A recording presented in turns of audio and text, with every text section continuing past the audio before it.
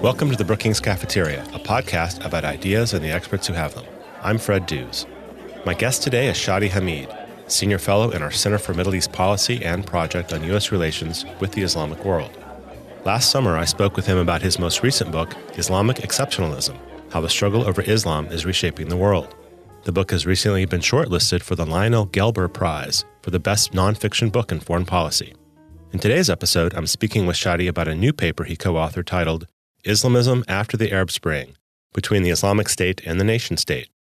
Stay tuned in this episode for an explanation of why immigrants create jobs and economic growth, and then what Brookings experts are saying in week 3 of President Trump's first 100 days. Shadi, welcome back to the Brookings Cafeteria. Hi, Fred. Thanks for having me. So we're going to talk about your paper. There's a lot of words in the title that I think ask for some definition. So let's start there. First, remind our listeners what is or what was the Arab Spring. Well, it's funny you asked that because it's very blurry to me now. I mean, so much has happened since the Arab Spring started, and it's gone in such a negative direction that it's hard to sort of recall the sense of optimism a lot of us had. But, the uprising started in early 2011 in Tunisia, then Egypt, then spreading throughout the region, including in places like Syria and Libya. But very quickly, the Arab Spring turned into something less optimistic and became consumed by violent conflict, especially in places like Syria and Libya that had civil war. So I think part of what we're trying to do in this paper is to sort of take stock 6 years later, really, and try to understand how Islamist movements have evolved in light of all the developments that have happened. And quite a lot has happened, as we'll talk about, yeah. All right, so another definitional term. What is Islamism or Islamist movements? So we define Islamists as those who believe Islam or Islamic law should play a central role in politics. So for them, that is the defining part of their identity. You could be someone who believes in Islamic law, but you think economic issues are more important, so you might join a leftist party, and because economic issues are what's driving you. I think what's distinctive about Islamist parties is that's right there front and center. It's central to how they see themselves. And it's also worth noting, because sometimes I get pushback on this, that most Islamists call themselves Islamists in Arabic. So it's not as if a bunch of Western analysts came in and said, hey, we're going to call you something that you don't like.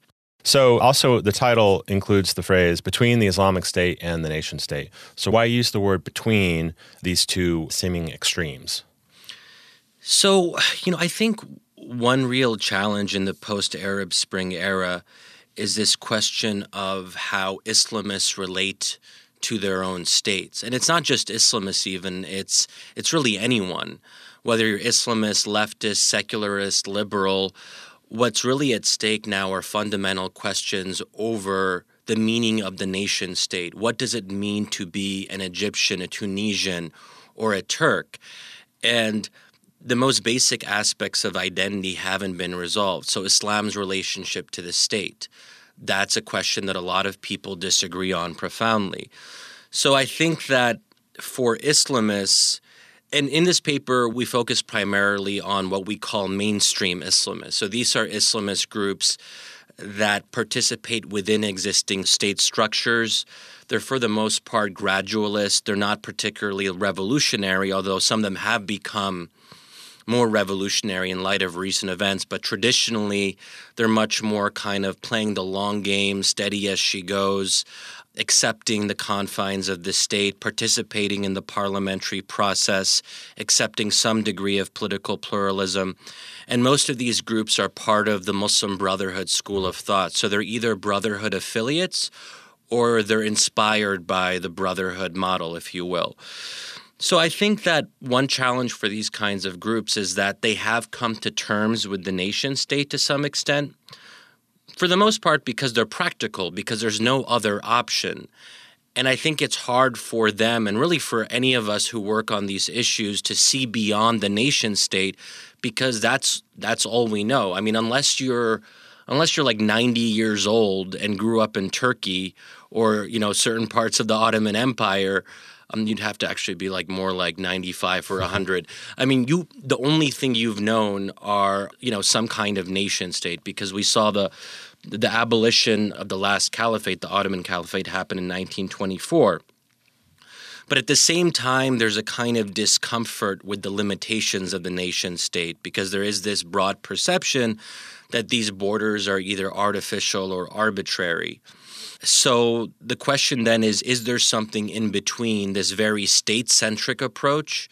And what I mean by that is state-centric in the sense of these overbearing, bloated states that want to dominate every aspect of life, and they obviously tend to be quite repressive in the Arab world.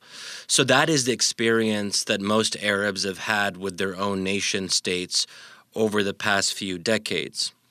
And then there is this idea, on the other hand, of some kind of transnational ummah or Muslim community that many Muslims grow up with as a kind of theoretical prospect. They hear about the glories of the past caliphates and how, and I think we talked about some of this in our previous podcast, how even I, as someone who grew up in the American Muslim community, you grew up with these stories of how we, in quotation marks, used to be the greatest civilization the world had ever seen. Scientific and technological advancement, translation, philosophy, you name it. So if people are growing up with these ideas of past grandeur, that has a kind of appeal.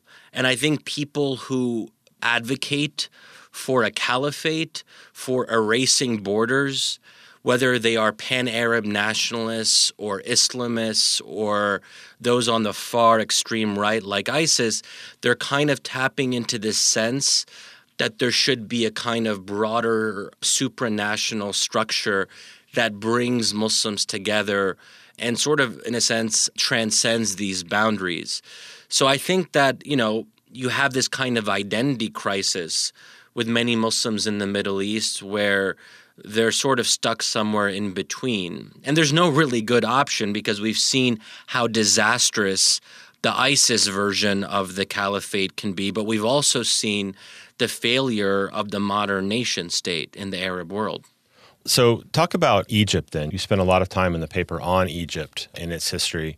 Over the past few years, we've seen a transition of regimes from Hosni Mubarak and then Mohammed Morsi of the Muslim Brotherhood, and now we have Sisi, who's another general. Can you talk about how Egypt kind of exemplifies what you're talking about here? Yeah, so when we talk about the sort of shattered dreams, if you will, or the false promise of the Arab Spring, I think Egypt is very central, because there was actually a democratic transition. Yes, it was very flawed, it was very problematic, it was very polarizing, but at least there was a sense of possibility. And of course, Egypt is the most populous country in the Arab world, so there was a sense that if Egypt could make progress and at least not be a total disaster, that could serve as an inspiration for other countries.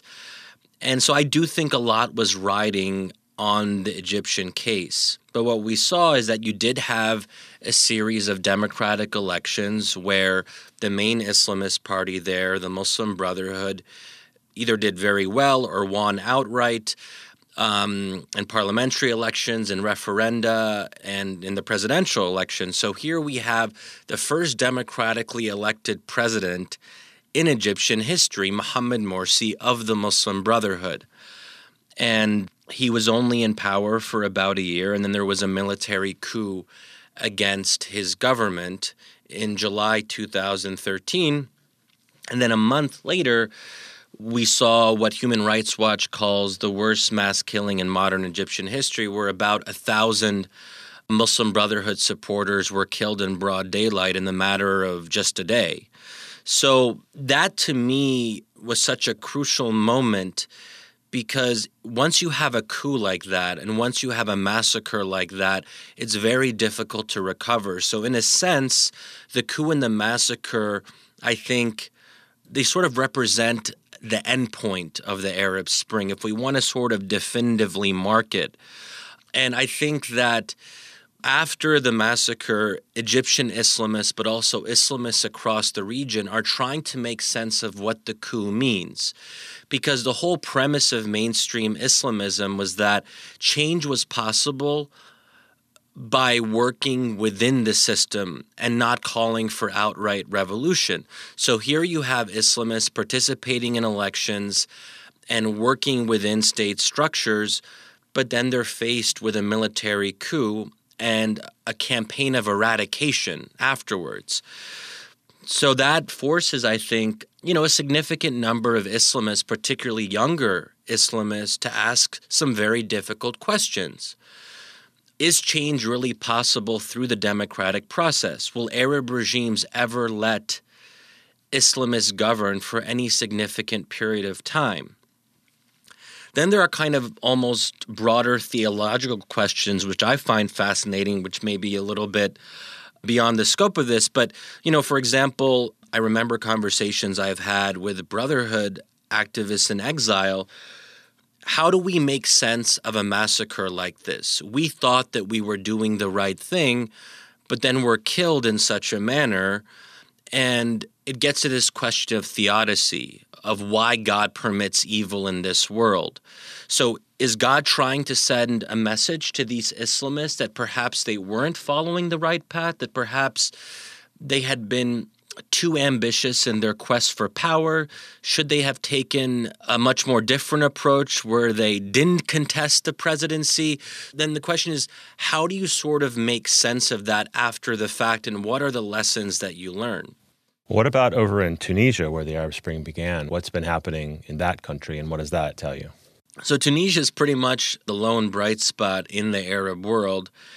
It's fascinating for so many different reasons, but what we see here is Islamists, and the main Islamist party here is Ennahda, and Ennahda sees what happens in Egypt, and they learn lessons from it. They were already, even before the Egyptian coup, very accommodationist and trying to make difficult compromises with secularists and liberals and adopting a much more inclusive approach to governance. And they were briefly in government in 2012 to 2013 before voluntarily stepping down in the face of protests.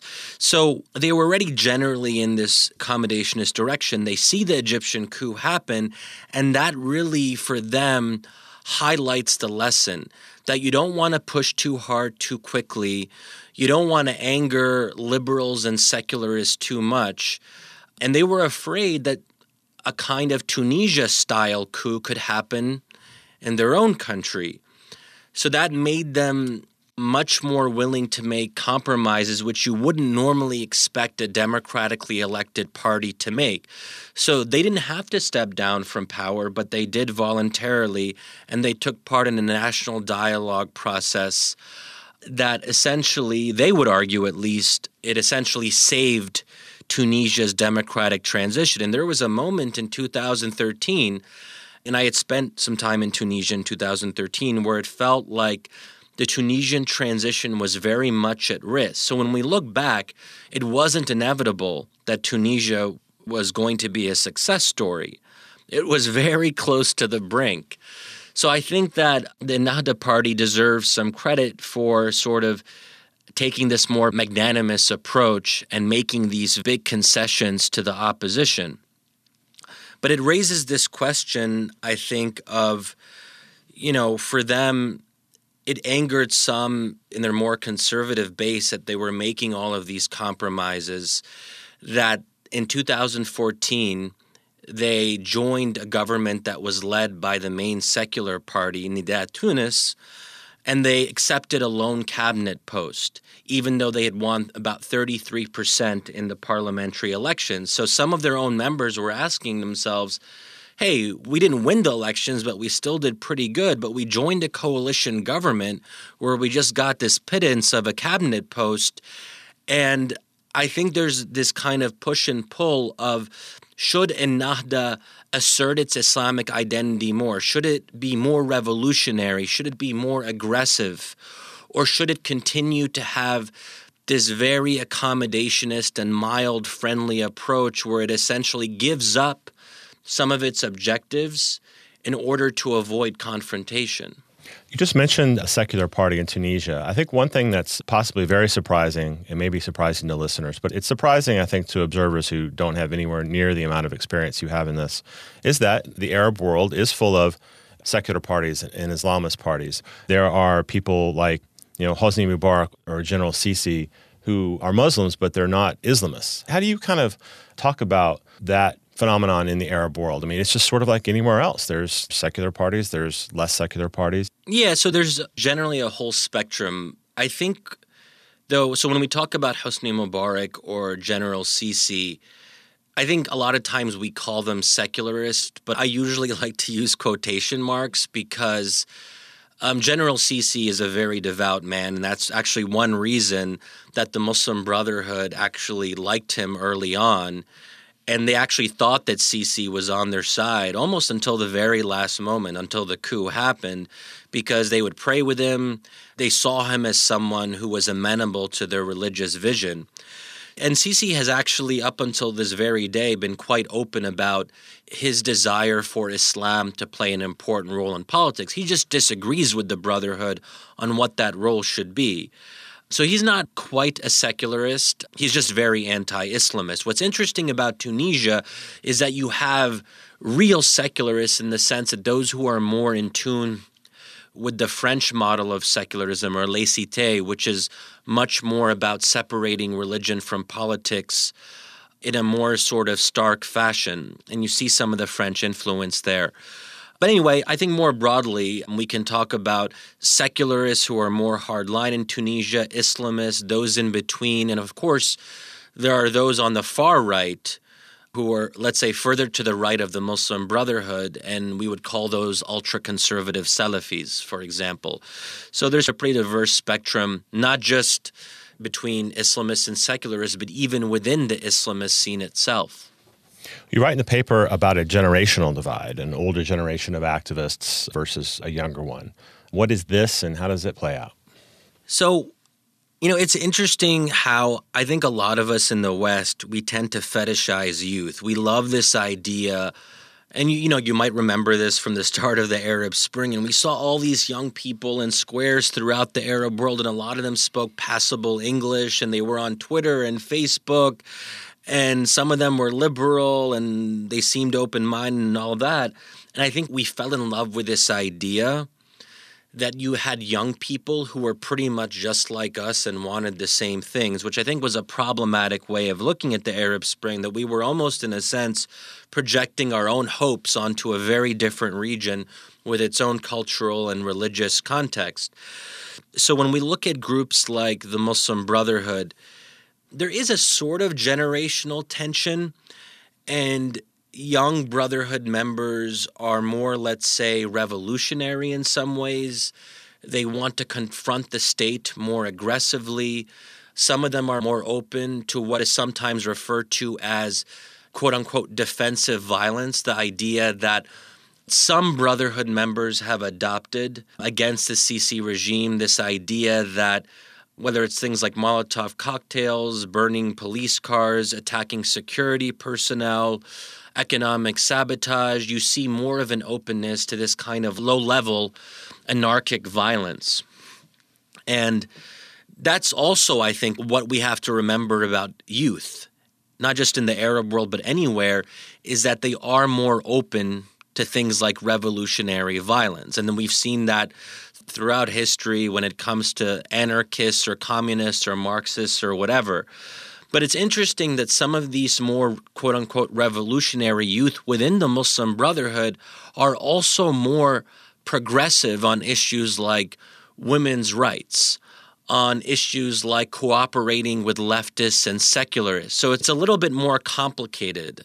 So in some ways, obviously from an American security perspective, anyone who is supporting defensive violence in a place like Egypt, we're going to be uncomfortable with, because that's a security concern for an ally like Egypt. But at the same time, some of these younger Brotherhood members are more open to a kind of liberal sensibility. They're not liberals, of course, but at least they're more willing to listen to alternative opinions when it comes to things like women's empowerment or working closely with leftists and things like that. The other thing I would say, too, is that moving beyond the Brotherhood is that, in a sense, ISIS is a kind of youth movement. So if we really want to, look at it from a more pessimistic perspective, and again, it gets to this idea that those who are more open to revolution, and ISIS, of course, is not just a savage, brutal terrorist organization. It's also a revolutionary organization in the sense that it doesn't accept existing states. It doesn't want to just attack states. It wants to replace them entirely with a kind of Islamic revolutionary system of their own making, right?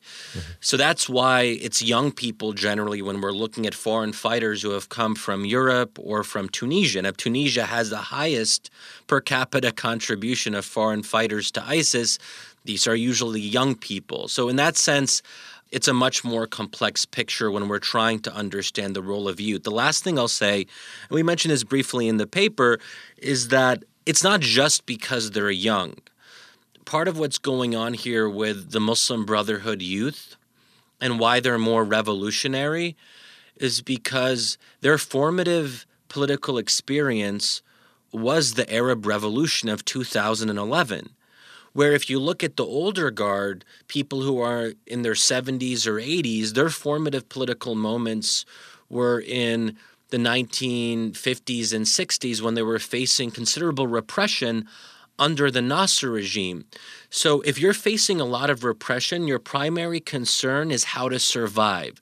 It's about self-preservation at any cost. But if you're a young person and you never lived under that totalizing repression, and what you kind of draw inspiration from is those early optimistic moments of the Arab Spring when people believed in this word revolution, then you're obviously going to have a different way of looking at politics. So what it comes down to is that people are shaped by their own particular set of experiences, and that's why we can look at different generations, those who came of age in the 50s and 60s, those who came of age in the 70s, 80s, and 90s, and those who came of age in the 2000s and during the Arab Spring. Let's pause now to hear from Danny Bahar, a fellow in global economy and development, who has research on how immigrants create jobs and growth. While immigrants represent about 15% of the overall United States workforce, they account for around a quarter of entrepreneurs and a quarter of inventors in the U.S. Moreover, over a third of new firms have at least one immigrant entrepreneur in its initial leadership team. In the midst of very controversial plans for migration reforms announced by the White House, I come to tell you about the positive impact of migration based on a research project I've recently completed with my co-author Hillel Rappaport from Paris School of Economics. For years, the economic literature has focused on very tangible and short-term consequences of migration. For instance, the effect of immigration on the wages of other workers or the role of the money sent back by migrants to their families back home, known as remittances, in fostering development and economic growth. In most cases, the important positive long-term effects of migrations are not always brought into the policy debate. In fact, today I'm here to tell you one way in which migrants can be an asset in today's globalized world. The one particular aspect I will tell you about is how migrants can shape the composition of the export basket of both their countries of destination and their countries of origin. Many economists have documented how migrants play an important role as vehicles of information between their sending and receiving countries. By helping to establish networks, migrants can reduce costs associated to bilateral trade and investment. For example, a Mexican migrant working for a firm in the United States is more likely to succeed in establishing a business relationship with suppliers in Mexico. This migrant can communicate with her counterparts in the same language, Spanish in this case, and typically has plenty of knowledge about the country, much more than someone who never lived or visited there would ever have. This knowledge that migrants have and carry with them from country to country can significantly ease the process of establishing business networks between countries. This exemplifies how migrants are, par excellence, carriers of information and knowledge across borders. Yet, our research finds that this knowledge carried by migrants actually goes beyond establishing networks. They can induce changes in productivity in both their sending and receiving countries. Productivity is, after all, one of the most important determinants of economic growth. Actually, about 60% of cross-country income differences can be explained by productivity differences. Productivity growth in the long run is what matters the most for economic growth, for more and better jobs, and for our overall well-being. I'd like to emphasize that there is overwhelming evidence on the positive role of migration in the economy beyond the research I just told you about. Knowing this is very important, especially nowadays when the new administration considers making important migration reforms. These reforms could cut back on the inflow of migrants, both skilled and unskilled, to the United States. It is crucial to remain conscious of both the pros and cons of migration in this growing policy debate. I strongly believe that cutting on migration is also cutting on more and better jobs for Americans. It is precisely migration one of the key elements of a country's success. Cutting back on it could be highly detrimental to the United States. If you want to discuss and learn more about this, feel free to take a closer look at my work and get in touch with me through the Brookings website. I'd love to hear what you think. You can listen to more from Danny on our SoundCloud channel and also find his research on our website, where he tells the story of how a Vietnamese immigrant founded a popular sriracha sauce company.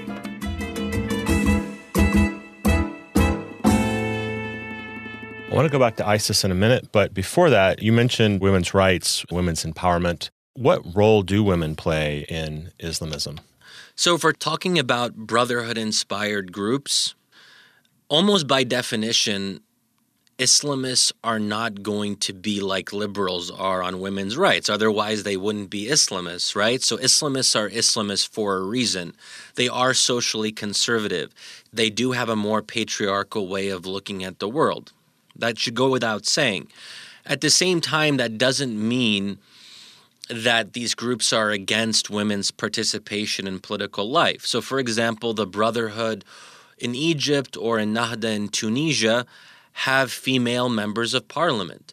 They do have female leaders in their organizations. They don't usually tend to play the dominating role, but they still do play significant roles in these organizations. There's also, I think, an important difference between believing in gender equality and believing in women's empowerment. You can believe in the latter without believing in the former. And to some extent, you could probably say the same about, certain far-right Christian evangelicals in the U.S. So it's not just necessarily something about Islamically inspired groups in the Middle East. But what was interesting, I think, in the case of, let's say, Tunisia, and this paper is based on a series of meetings and discussions that we had in Doha in 2015 and in Istanbul in 2016, and we made an effort to include female members of Islamist movements in these discussions. And what you do see is, especially in a more promising case like Tunisia, is a new generation of young Islamist women who have taken on more active roles. Some of them are very outspoken in their own organizations in Tunisia, and some of them are also the youngest members of parliament. So we had one participant who was one of the youngest female members of parliament in Tunisia. So I think that's encouraging to see, but they do still face an uphill battle in gaining the respect of their peers sometimes, and that's going to continue, I think. In one of those meetings, you heard from a Muslim Brotherhood activist who shared with you the thought that, and I'll quote, ISIS is a natural response to repression, unquote. What did he mean by that? So it's actually a very interesting quote, and maybe I'll just read the whole thing. It was a Chatham House Rule discussion, so people were encouraged to speak as frankly as they possibly could. But I was surprised that he was willing to share this in a room that included Western analysts like myself, and he really opened up on this. So this is the full quote. ISIS is spreading because they represent a model of power. At the Rabaa massacre, when we see people are being killed by airplanes or tanks, or we see officers shooting people, at that moment, if I had a weapon, I would have done like ISIS, even though I am peaceful and not violent in general. It is a natural response. ISIS is a natural response to repression. And the Rabaa massacre was the 2013 massacre in Egypt. Yeah, exactly. Okay. So we sort of pushed him to elaborate on this, and we had, a very interesting ensuing discussion. But I think it gets at something that the instinct to violence is something that can happen to people in spite of themselves. So he didn't want to feel this, and that's what he was communicating to us, that there was a moment of weakness where he felt tempted by violence. Of course, in this particular case, he didn't succumb to that temptation, but some have. And this is where extreme levels of repression can push people to radicalize. When they give up hope in the democratic process, when they see that there is no way to gain power through elections, and they look at ISIS's model, and when he says something like, ISIS represents a model of power, what does that mean? And a number of other people in our discussion sort of conveyed this to us, is that even if they ideologically oppose ISIS or hate ISIS even, there's something that to them is appealing about ISIS's success.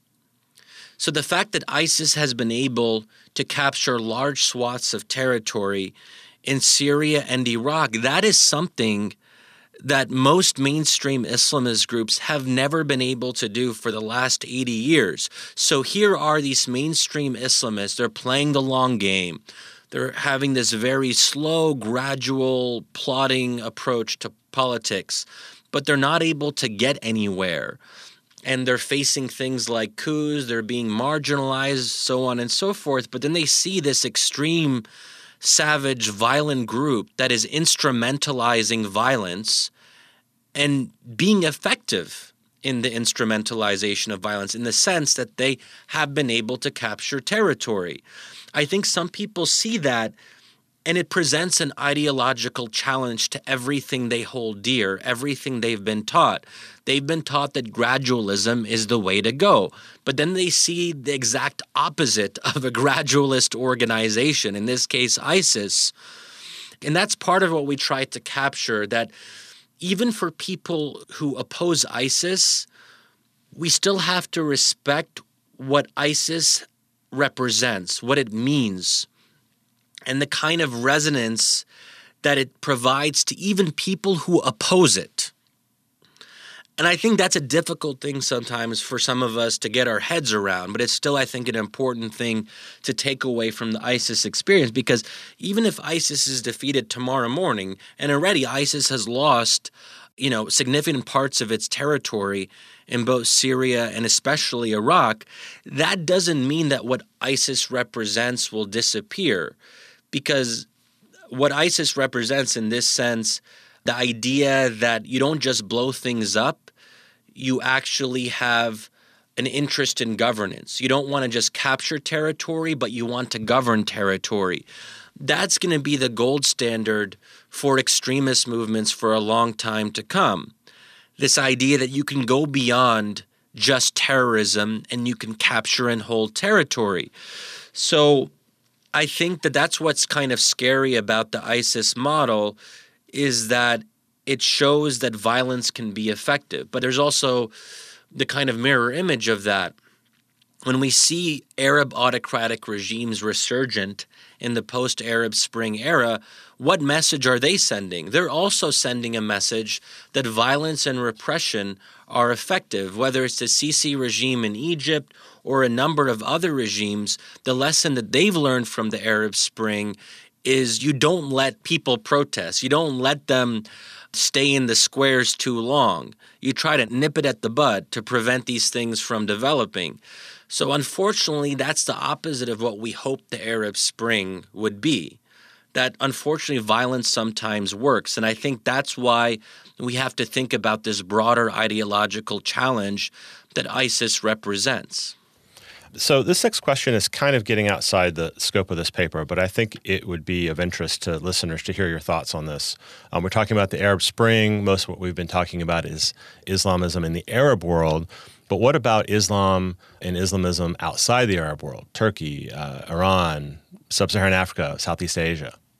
So this is one of the last sections we have in the paper where we try to explore this. Is there a kind of third way between the Islamic State, ISIS, and the nation state? So if there is a growing realization that these two approaches to statehood, if you will, have failed or brought misery or whatever it happens to be, then is there a kind of another way of looking at the state, if you will, a way of seeing beyond the state? So we kind of talk about, in these meetings we had, a number of the younger Islamist activists expressed a kind of libertarian sentiment, this idea that they had lost faith in the state and they wanted to have more local autonomy. They wanted the state to leave them alone. They didn't want these powerful, domineering nation states to control religious discourse. They wanted to leave that to local communities to express their religious preferences in their own way. So these ideas aren't very well developed because they're only thinking about these things really over the past few years, and many of these guys and girls are quite young and they're still trying to think through how they view politics in this kind of deeper philosophical sense. But I think it's an interesting kind of debate, and I think one aspect of this has to do with federalism. It has to do with decentralization. So whenever, I think, as Americans, when we think about problems in the Middle East, we think about weak states and how to strengthen them. But I think sometimes we have to look at it in precisely the opposite way, that sometimes we have the problem of very strong states in the sense that they're very repressive and dominating, and we have to think about not how to strengthen them further, but how to weaken their domination, how to weaken their centralized hold on power. And I think that these more localized approaches to government are worth really thinking about.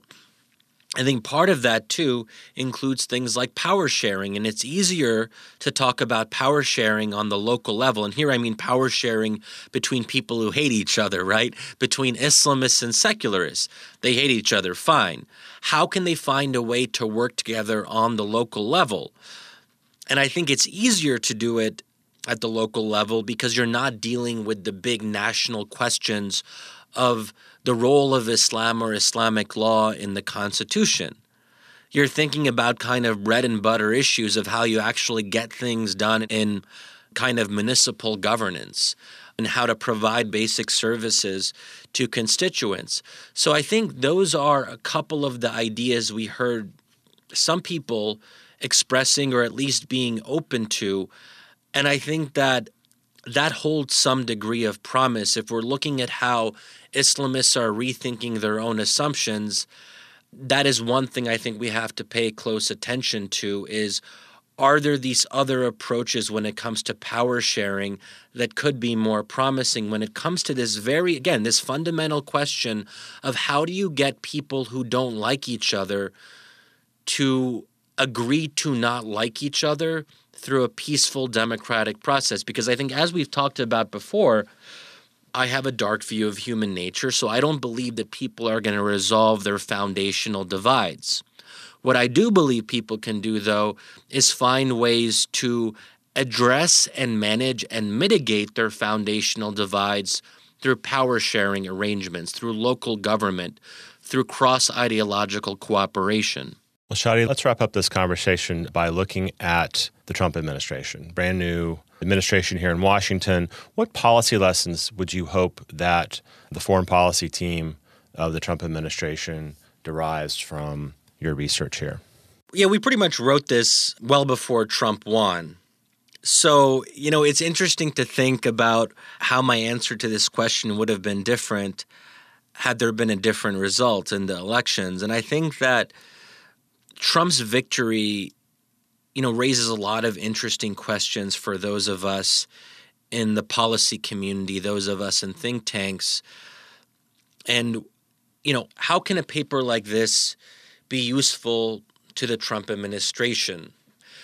And I think in some ways we have to get back to basics. So there aren't necessarily clear bullet points of policy recommendations for the Trump administration with a paper like this, because the Trump administration, as it's already expressed in a number of different ways through a number of different members of the transition team or surrogates, they're very much anti-Islamist.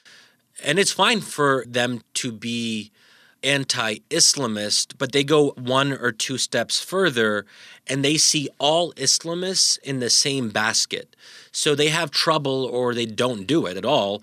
They don't necessarily make distinctions between different Islamist groups. So ISIS, Hamas, Muslim Brotherhood, and Nahda, PJD in Morocco, which are all Islamists, even though they're very different from each other, they all end up being put under the same broad category. And that, to me, is a big problem, because Islamists play an important role in a number of strategically vital countries. And if you're not able to make distinctions between the Muslim Brotherhood and ISIS, and to understand what Muslim Brotherhood members themselves are debating within their own organizations or associations, then you're really going to be at a fundamental disadvantage in policymaking, I think. So I think one thing we hope that this paper can really get across to members of the Trump team is to kind of offer this deeper sense of nuance and to really get inside the minds of Islamists, if you will. What are they thinking? What are they debating? What kinds of assumptions are they rethinking? What are the divides that you're seeing within these movements? For example, we talk in the paper about an unprecedented split within the Muslim Brotherhood in Egypt. That's important to know. It hasn't gotten a lot of attention in the media. Not a lot of people are paying close attention to that particular issue. But I think that's an important thing to know. But the question is, what are the implications for us? But the starting point is to be aware of what's actually happening on the ground. So, we hope that we can inject some of that nuance into the debate over Islamism. And not all Islamists are bad and evil. Some certainly are, but some, like again, we've talked about Ennahda in Tunisia. Ennahda is part of a coalition government in Tunisia. So if you're trying to criminalize them or pretend that they're similar to ISIS, then how are you going to engage with a Tunisian government that Ennahda itself is a part of? Or the fact that Ennahda today represents the largest bloc in the Tunisian parliament. Presumably, we as Americans have to engage with the Tunisian parliament. Well, Shadi, I want to thank you very much for that excellent answer. Thank you for sharing your time today. And as always, thank you for sharing your expertise with us. I appreciate it. My pleasure. Thanks so much for having me. You can find the paper, Islamism After the Arab Spring, Between the Islamic State and the Nation States by Shadi Hamid, William McCants, and Rashid Dar on our website, brookings.edu.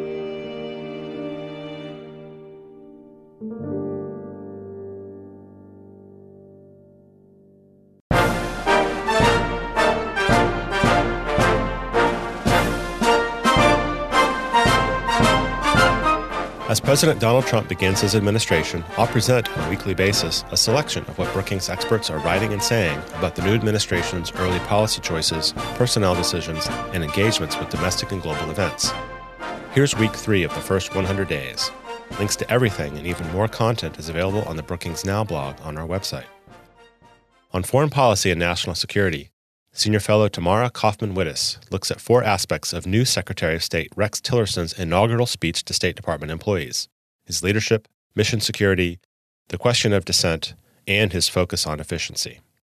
Senior Fellows Joshua Meltzer and Maria Solis argue that President Trump's executive order removing the U.S. from the Trans-Pacific Partnership means loss of U.S. economic growth and job creation, undercuts leverage with China, and is, quote, a blow to U.S. global leadership in determining the rules for international trade and investment in the Asia-Pacific region. Senior Fellows John Allen and Michael O'Hanlon, who co-direct the Center for 21st Century Security and Intelligence, write that while President Trump's executive order on immigration and refugees responds to a legitimate fear, it, quote, could do enormous harm to the broader struggle against terrorism, and thus ultimately to America's own security even here in the homeland. Non-resident Senior Fellow Arturo Sarucan, a former Mexican ambassador to the U.S., says that the U.S.-Mexico relationship has changed profoundly over the past 2 decades, mostly for the better, but is now on a knife's edge. On domestic policy, Senior Fellow Bill Galston examines the politics of repairing versus repealing Obamacare. The Republicans have a lot of tough policy issues to address, Galston says, and as a recent Gallup survey shows, they also have a political problem that will make these challenges even harder. The Hamilton Project at Brookings has a new paper in which the authors note the widespread agreement of the need to address the nation's infrastructure, but that consensus on how to fund and prioritize projects is lacking. The paper explores the pros and cons of public-private partnerships for infrastructure investments. John Villant, a fellow in the Brown Center on Education Policy, notes that the Trump administration's support of charters and choice may be distracting from and contributing to an emerging political threat to school choice programs, especially charter schools, renewed skepticism from Democrats. Non-resident senior fellow Blair Levin has a three-part series that examines broadband policy in the Trump administration. He writes, if affordable and abundant broadband is integral to the continued growth of the American economy, then how the market reacts to Trump administration policy will determine whether the country can deliver this necessary infrastructure. On February 16th, the Center on Regulations and Markets at Brookings co-hosts an event to launch the new Brookings Institution Press book, Achieving Regulatory Excellence, which offers guidance from experts around the world for how regulators in all fields of policy can succeed in today's demanding environment.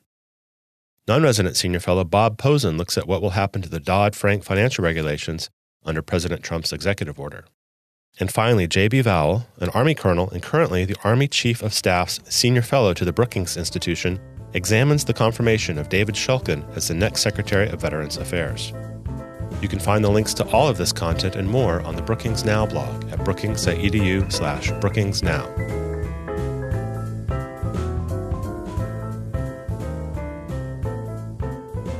And that does it for this edition of the Brookings Cafeteria, brought to you by the Brookings Podcast Network. Follow us on Twitter at Policy Podcasts. My thanks to audio engineer and producer Gaston Reboredo, with assistance from Mark Holscher. Vanessa Sauter is the producer. Bill Finan does the book interviews, and our intern is Kelly Russo. Design and web support comes from Jessica Pavone, Eric Abalahan, and Rebecca Weiser. And thanks to David Nassar and Richard Fawal for their support. You can subscribe to the Brookings Cafeteria on iTunes and listen to it in all the usual places. Visit us online at brookings.edu. Until next time, I'm Fred Dews.